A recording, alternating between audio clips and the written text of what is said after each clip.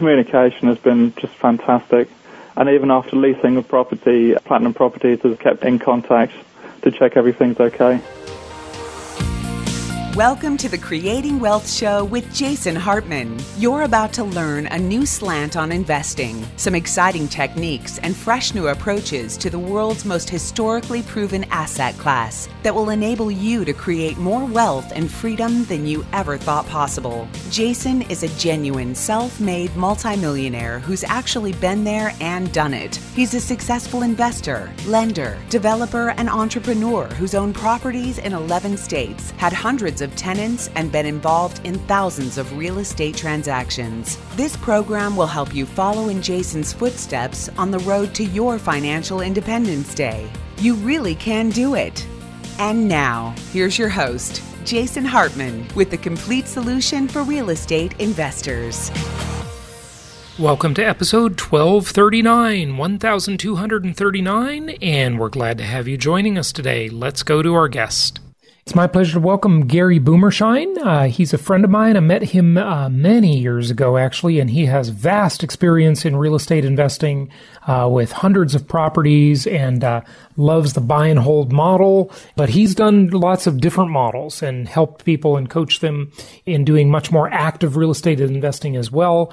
I like how he makes the distinction that if you are a real estate person, I want to say, that is out there actively involved in deals, if you're wholesaling, if you're flipping, you are not a real estate investor. You are a business owner.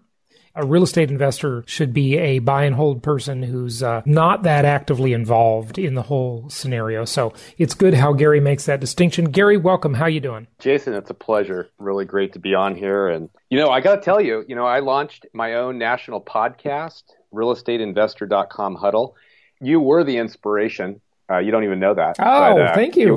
When you were speaking, there was a group of us in Tampa last year. I know we're going to see each other again, but when you were sharing of what you've done, and I know that you've got such an incredible audience, I'm like, you know what? I want to do that too. So I learned from the best, and Jason, you're one of them. Well, thanks. I really appreciate that. I did not know I inspired you to do that. I'm always creating my competition. It's a very bad business plan. No, you're not really a competitor. So you're doing different stuff than I'm doing, and you've got a whole suite of services you offer to real estate investors, right? Yeah, I do. And I know that you have a lot of buy and hold.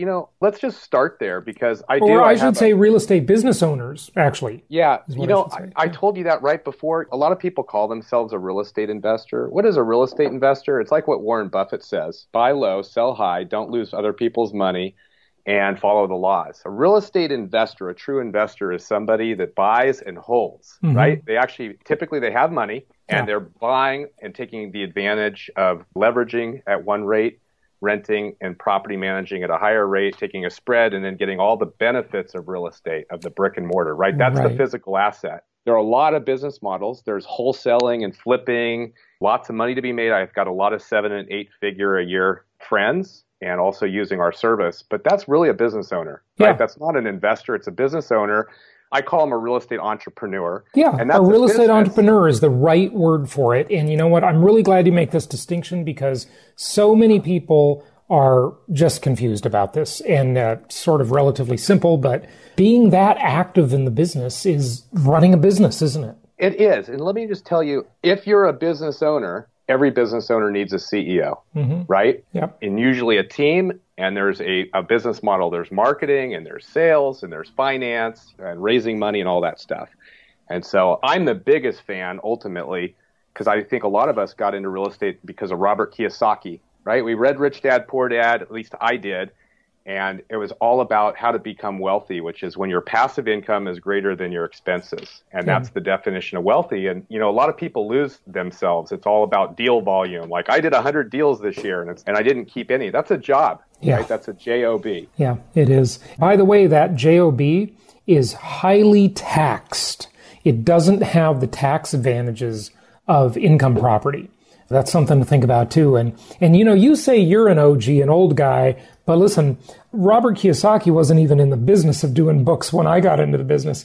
I read Robert Allen, another Robert, and that's who inspired my real estate career when I was 16 years old. So, but I'd say the original sort of famous real estate guru author was William Nickerson. Yeah. And when he was talking about how he was buying these really expensive properties that were $7,000. Isn't that crazy? And they were in Redondo Beach. Just kidding. Oh, my gosh. Probably not Redondo Beach, but they were. You were a California guy. I know you're in Florida. I'm in Northern California. Yeah. I'm in San Francisco. So my mom bought her house for $36,000 in Fremont, California, Northern California, Silicon Valley. Don't try that today.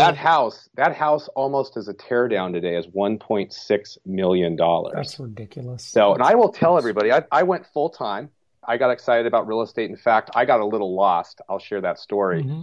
I've been in real estate, my licensed agent when I turned 18, I'm now 50. Mm-hmm. We had a family real estate business. And so I was holding open houses, door knocking, cold calling to pay for college. Mm-hmm. And I didn't want any part of that business. I got a computer engineering degree.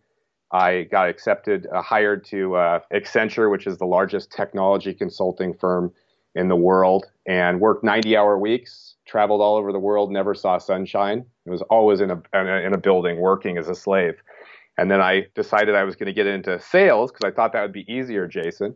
And it was even worse. I had 180,000 miles my first year on United. And it was in 2004, so 15 years ago, my wife and I said, you know what?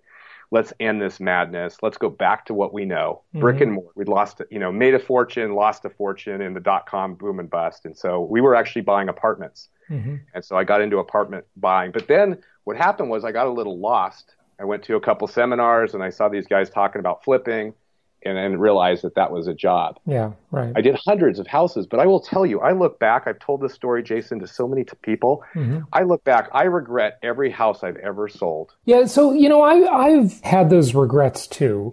And I did a spreadsheet and I looked at all the expensive properties I owned in Irvine and Newport Beach and Newport Coast. When I was back in Southern California, I immediately started to regret. I looked them all up in Zillow to see what, approximately what they were worth today. It's definitely an approximation. But I realized if I do the math and calculate the number of years I would have had to hold those properties and the cash flow I would have lost holding those expensive properties, I don't know if you should really regret it. I mean, yeah, it always sounds like a great story, but people, Gary, only talk about what they bought it for and what it's worth today price. They never talk about all that cash flow in between you would have had to pay to hold it. And if you bought properties in linear markets with better cash flow, these properties that make sense, right? I mean, you would have had positive cash flow every month versus negative. And I'm talking about fully leveraged properties. Of course, you can make the cash flow look better if the leverage is lower, but I'm saying fully leveraged. So, I don't know. I think you should feel a little better about selling those properties. I heard this. I'm trying to make you feel better. You feel better? No. Okay. Let me just tell you, a friend of mine has a great term. I've been using it for a long time, but it's keep the best, sell the rest, right? I'm actively passive is what I should say. I believe in cash now, cash flow, and cash later. So a lot of people don't necessarily have the investment capital up front to basically be a true long-term hold investor. So there's cash now. That's typically an active business that wholesaling, fix and flip, all the guys that are out there banging a nail or wholesaling, what have you. That's cash now. Cash flow is typically rental income. Also private lending. I love private lending. And then there's cash later, which is basically paying down notes and all the tax benefits, et cetera. So I like a combination. When I'm looking at my portfolio, I'm looking at all three of those because you could actually have a great portfolio in long term and making no money to cover the bills today. Mm-hmm. Okay, so how do you do that? Talk to the listeners about how they execute on that strategy. And the service that we have is very much focused on the people that are looking to get properties. They don't necessarily go and buy turnkey properties that already have everything built in. I think the best model is somebody that has the cash, possibly some family money, their own money, and they're getting a great return. And they go to somebody like you. They find a great property that's already property managed, and they get all the benefits. That's the absolute best. But the people that I service are a lot of people that don't have the capital and they are building their business. They want to wholesale. I like going direct to the seller. That's a very hot market right now of bypassing. They're not finding properties on the MLS, right, like they were 4 or 5 years ago, or foreclosure auctions. So they're going direct to the seller. Here's a good thing. This is great. So usually, unless you have money already, what you have to do to start out is you've got to be active. You've got to trade your sweat for more profit. Okay. So you got to go out and find deals. You got to do, wholesaling or fix and flip. You got to get actively engaged. And, that's a lot of work. Okay. But you got to do it. You've got to earn your stripes. Okay. And you're going to learn a lot doing it. And it's going to be good for you. You're going to make some mistakes. Hopefully few, get a mentor and follow that plan. Most of our clients, they've got a regular business or a day job, and they've got money, and they just want to invest and deploy capital, and they want something better than Wall Street, which we all know is a big scam. So it's different. When you're starting out to build that wealth, you've got to create it through some active stuff. You got to get together that first down payment or there's first few down payments, and you're going to do it by doing something active. It's going to either be your job, or you're going to inherit it, or it's going to be actively finding deals and fixing and flipping or wholesaling. Yeah, and I think for people that are doing the buy and hold, going and working with somebody like you who's got the deal flow right in the right market, that's got all the pieces and the property management, right? There's a lot of work. Yeah. And whether you do it yourself or you have somebody else doing it, by the way, the cost is the same. Right. It's between 5 and 8% of what you're collecting in rent, typically, right? Yeah. So I think that's the best model, followed by I love lending. I do a ton of lending. I actually do first position loans. Okay. But don't get any of the tax advantages. Yeah, so let's talk about lending, because I've done a ton of hard money lending too. And I used to be able to say that I've only been burned on second position loans. Until recently, I got burned on a first. It's the only one time, but I did take a real haircut on a first loan, and that wasn't any fun. But the guy was it was a fix and flip deal that I was funding. It's like, I'm going to foreclosure unless you cut some principal off and do a loan mod for me. So that's the way it goes. But your lending is it all hard money type lending? Yeah. So I have early cycle, late cycle. So we're late cycle from my perspective, especially here in the coast, right, in California. So real estate's typically been about a 7-year cycle. It's an incredible opportunity now. But what I'm doing right now in the late cycle is I'm doing low LTV, low loan to value, first position. I'm taking a lower interest rate. It's on purchase price. I'm sourcing all those deals directly through hard money brokers. They're bringing the deal flow to me. So I funded a $600,000 loan in Palo Alto, California, actually the city next door. The buyer actually put $1 million down. So $1 million down payment. They're not going to walk away from that. Right. Yeah. So in this cycle, especially in California, I look at every property, always the downside. Most investors are looking at the upside. I should say most real estate business owners are all looking at the upside. Sure. A lender, like the bank, is always looking at the downside. So I look at the property as if, hey, the market turns, there's an earthquake, and I'm taking back a land of rubble. And would I be okay with it? And the answer is yes, then I'm funding those deals. And so I'm funding quite a few of those deals right now. So I'm moving some of my 401k money, cash, because I don't like cash sitting in the bank. Yeah. And I'll do that. And then as I'm finding properties that I like to fund, like we're actually in 4 different markets. I've got a service. Before you move on, tell us about that deal. So this deal, the Palo Alto deal, you did a $600,000 first trustee loan, right? And they put $1 million down. So your LTV was like 30% or something, whatever that is. Yeah. What's the interest rate and what's the term of the loan? Low interest rate, 9%. I actually get 9.25%.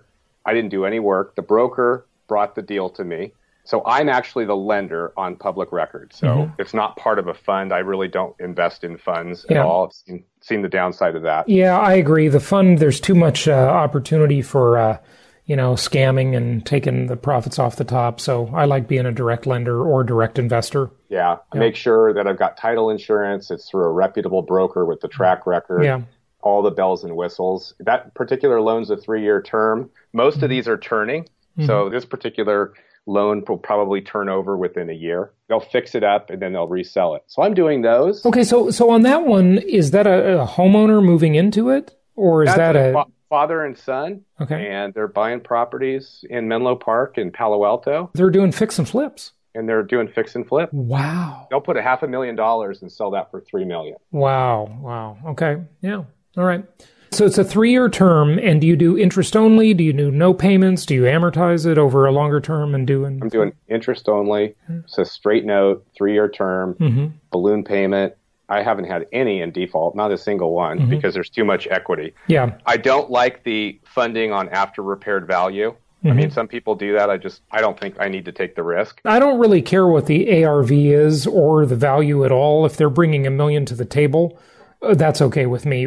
That's my appraisal. It's good enough. Yeah. Yeah. I funded another one. It was a lady downsizing.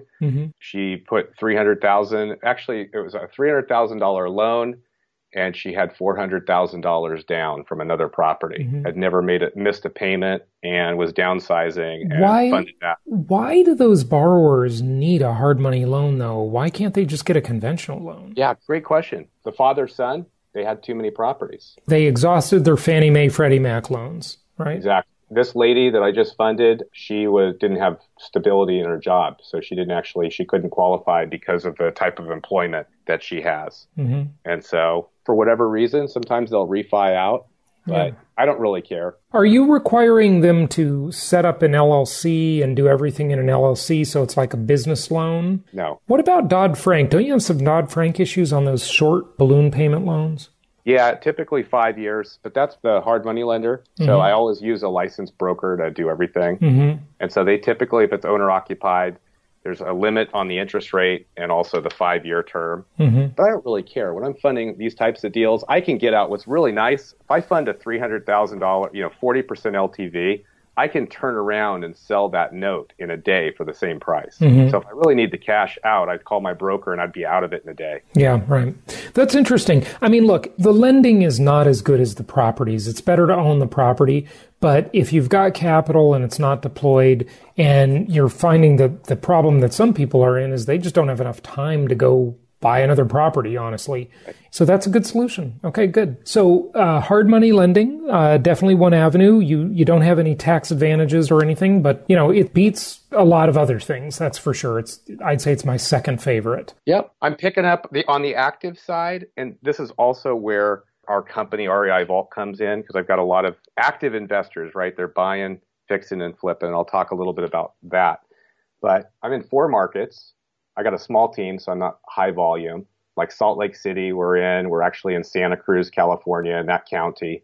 And so we're finding properties. We're making offers to sellers. We're offering all cash. And also sometimes we're giving them a more of a creative, where it's an owner financing deal. Okay. And I'd say right now, 1 out of 12 of the offers is actually owner financing. And I'm getting fantastic terms. So most of those properties we're keeping. So I'm getting pretty much free capital, typically low interest, sometimes zero interest if structured properly. And then we're cash flowing those deals. And some of those properties I'm trying to basically do Airbnb, VRBO stuff.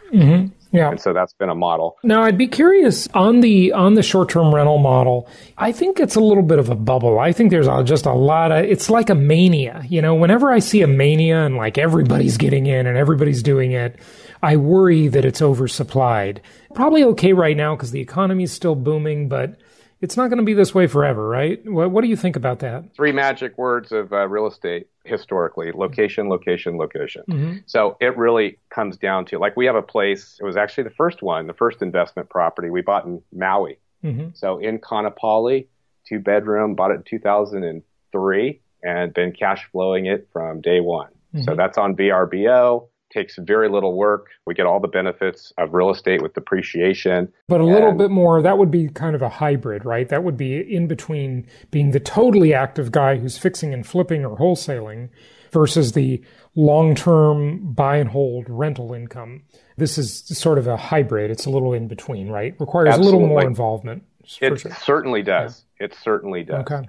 And so we're doing a few of those. So like Santa Cruz, California, every once in a while we'll find something that's closer to the beach, a couple blocks. And those are candidates for doing a VRBO. Good stuff. What do you see out there? You train a lot of people in fixing and flipping and wholesaling.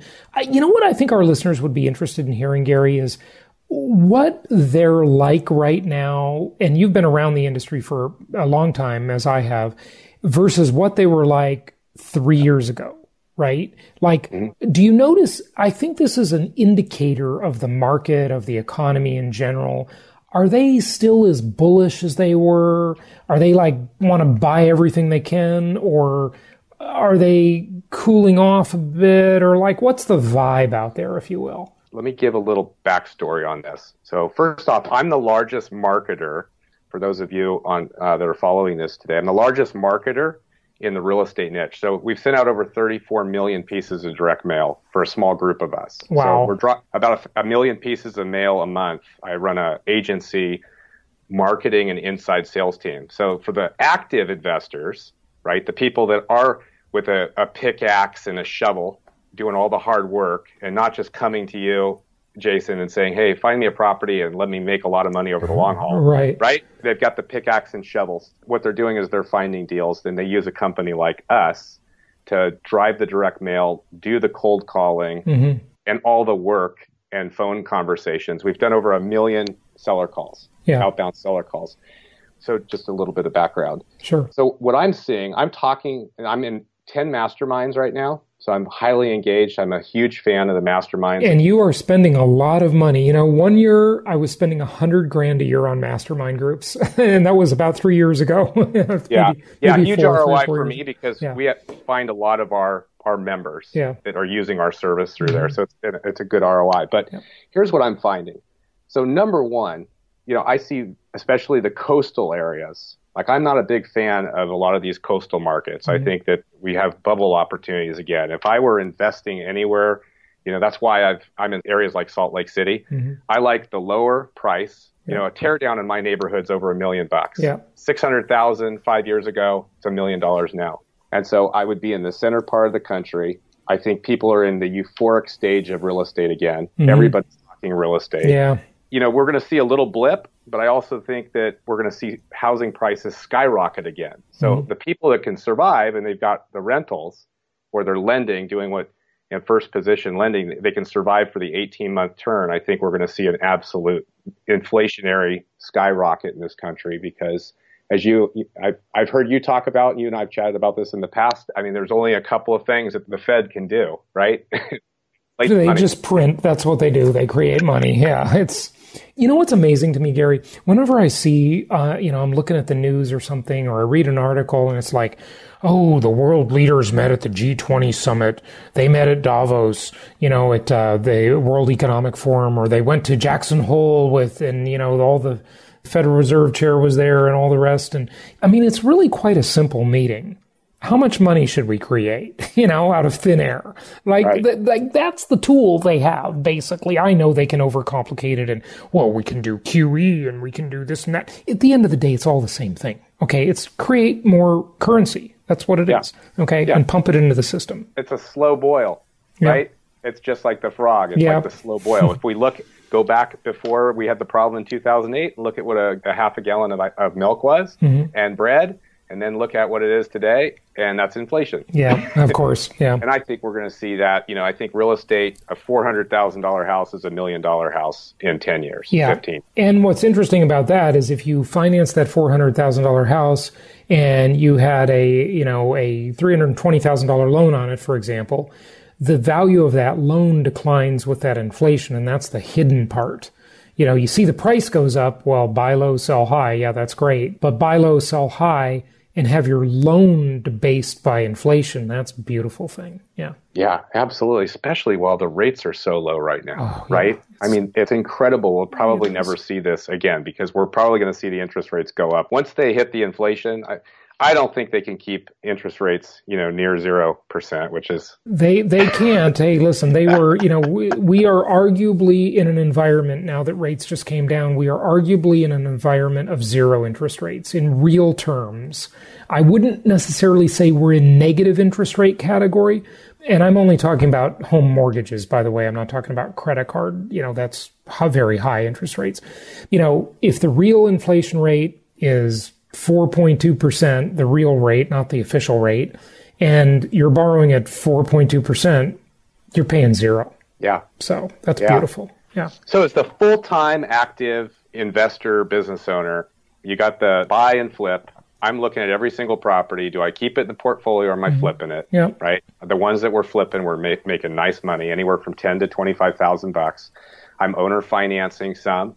The rest I'm turning into a rental pool. And likewise, I'm also a big metals guy, so I buy physical metals. I've been doing that for a long, long time. Yeah. And I also do lending. The private lending, first position lending is also a hedge. So if the market goes down and I have to acquire properties back, I don't want any debt on those properties. So it's kind of my ultimate plan. You're saying because you're first position on that loan. That's right. Let's say you're sitting on rental properties that they become over leveraged, right? Now all of a sudden the first position notes that I have no debt against them. I am the debt. Right. So my worst case scenario is I got to take them back. Yeah. I'd be curious, I'm kind of surprised you like metals, but obviously you believe in inflation. So that's why the metals are in there. And that's probably just an insurance policy, but they don't produce any cash flow. They don't have any tax benefits. So, I own some metals, but not much. I'm just long-term. It's a long-term hedge against a downturning fiat currency. What do you think? I got to ask you about two other classes because you're into a lot of stuff. What do you think about tax liens and tax deeds?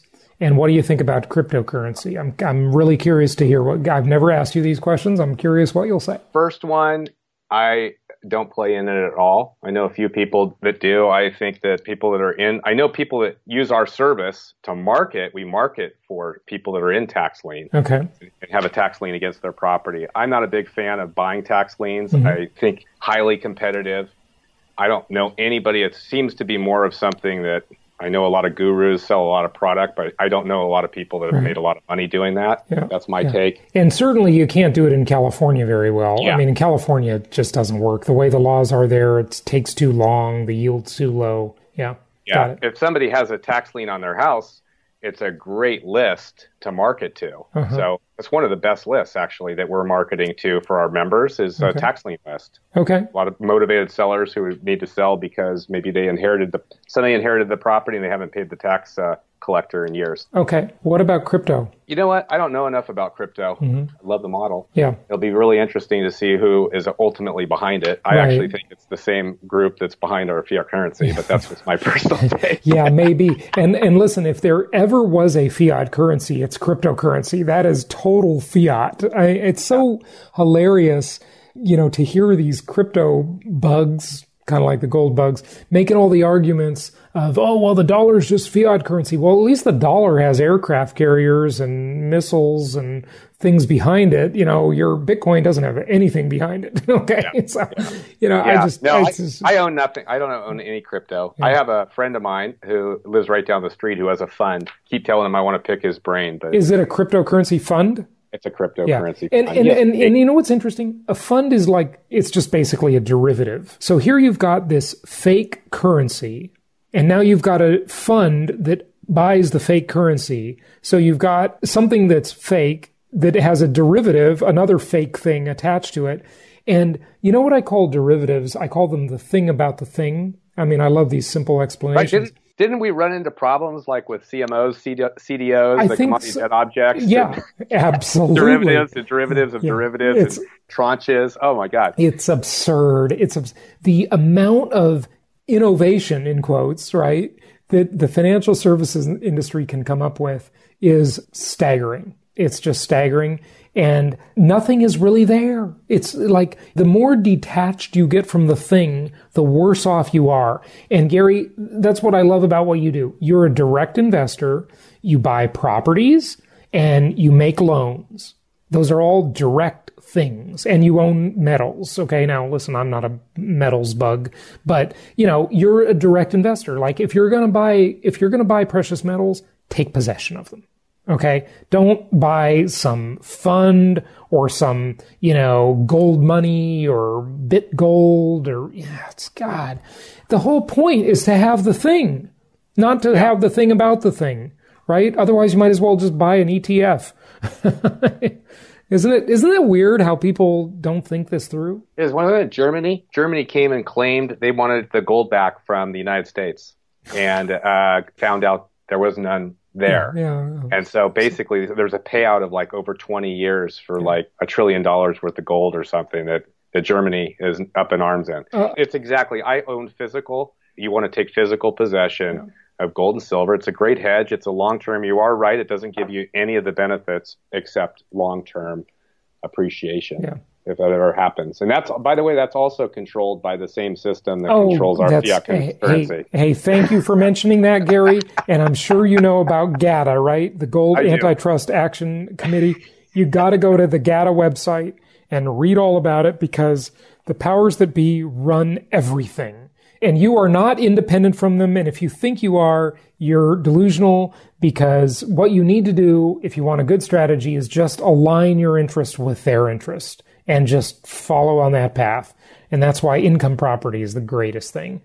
Amen. Yeah. Amen to that. You know, one of the best books ever is The Creature from Jekyll Island. Oh, yeah. G. Edward Griffin. Had him on the show many times. Yeah, he's great. I love him. He's awesome. I've been following him for years. Yeah, yeah. You know, he spoke at one of our Meet the Masters conferences a few years ago. He was great. He's just such a good speaker, such a gentlemanly. It's sad to see that kind of era going away from society, but just a great guy. Really, really good. But yeah, that's a great book, so I'd recommend that to anybody. But just tell us anything more you can, Gary, about how bullish or bearish your clients are, because you really have a meter on that. And how much money are they spending? Are they pulling back? Are they spending more? That tells us a lot about what the expectations are for the market and the economy. There's two schools of thought, and I'm with a lot of sharp people. And one of the schools of thought, which I have concerns, I'm more of the pessimist. Mm-hmm. I'm also in California. Yep. So I think we are going to see a turn in the market. We've had 7-year cycles for well over 100 years. Yep. And we're past that. We're way past that. So I think we're going to see a market change. So I'm actually taking some chips off the table right now with the idea of being prepared to get back in.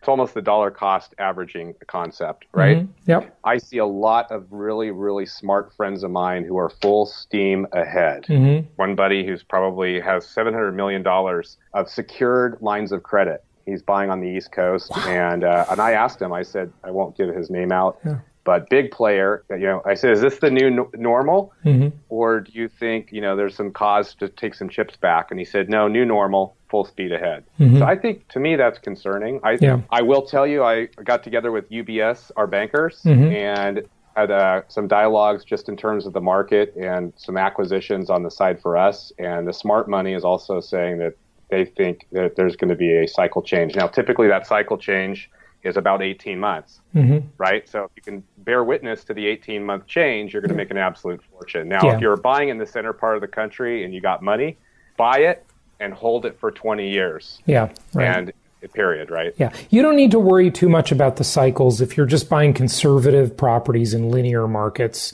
you know, little bread and butter housing. Don't worry about the cycle. But, you know, if you want to be an opportunity type investor, and I don't mean opportunity zone, because I think that's a whole nother overhyped scam in some ways, not completely, but you know, there's just a lot of promoters out there that really are, I think they're ripping people off. But an opportunistic, I should say, investor, then, you know, be ready to dive back in or be ready to survive that cycle change. And, you know, 18 months to 2 years is about what it takes. You know, most people, that's when they lose it. Real estate is a law of attrition game. If you can stay in the game, you're going to make money no matter what. Right, but you got to be able to weather that storm. Here's the 3 areas that I think are super high risk that I think people really need to take note of in this market. The rehabbers. I think the rehabbers are going to get crushed. That's what I'm seeing, where they basically, their profits are shrinking. You look at people in Denver and Atlanta, like what they were making 3 years ago on a rehab versus today. Some of these guys will break even just to keep their teams in float. So when the market turns, they're going to be wiped out. That's interesting that you say that, because I saw that so many times with large institutional developers during the many cycles I've lived through and been in the business through, and you have too. There is some wisdom, actually. They just keep building because they have a business and they got to keep the machine rolling. And they'll roll right into the recession or depression if it's really bad, and they'll keep building. And you sort of wonder, why are they still building when the market is softening so rapidly? Well, it's because they've got the financing and they've got to just complete the job, right? So it's sort of illogical at some points. Right. Well, we just look at all the cycles over the last 100 years of what's happened to them. They get wiped out. So they get wiped out. The rehabbers, those are the guys that should really rethink in their model. Retail, by the way, retail is a lot of people are buying strip malls and and going into building retail, I think that's super high risk. Dangerous. And then a lot of these guys that are doing rehab lending, where they're lending like 90% on after repaired value, right. or 80%, and very little skin in the game from these rehabbers. I think they're going to get wiped out too. Yeah, I agree with you. Good stuff. Well, Gary, we have an affiliate deal. We're involved in it, and anybody who's interested in the services, if you're more active in the real estate game and you're interested in Gary's services, go to jasonhartman.com/vault. That's jasonhartman.com/vault, VAULT. You can find out more there, get some of these services going to really catapult your real estate entrepreneurship career, your career in real estate versus investment in real estate. But the cool thing about having a career in real estate is you're around it and you're paying attention to it, and that's where your focus is. And so you can come across some great investment opportunities too. It's like you said, keep the best, right? Let me share. Young guy, Clay Manship, he's in Indianapolis. He's in his 20s. So he did $2.3 million last year. Half of that came from our service. So direct mail and cold calling. So he's got a small team. They did $2.3 million last year. He's lending, so he's taken those reserves and he's lending, and he's built out a fairly sizable rental portfolio. So kind of following the cash now, cash flow. So there's an opportunity, I think, for everybody, but I do like the buy and hold. I think everybody should ultimately do that. And I love your linear markets. That is absolutely where to be in this market right now, the linear markets. Yeah, that's the safe bet. Gary, good stuff. Thanks for joining us. It's always good to talk to you, and I'm glad I finally had you on the show. Folks, go check out that link, jasonhartman.com/vault. Gary, thanks again. Take care. Thank you so much for listening. Please be sure to subscribe so that you don't miss any episodes. Be sure to check out the show's specific website and our general website, hartmanmedia.com, for appropriate disclaimers and terms of service. Remember that guest opinions are their own, and if you require specific legal or tax advice or advice in any other specialized area, please consult an appropriate professional.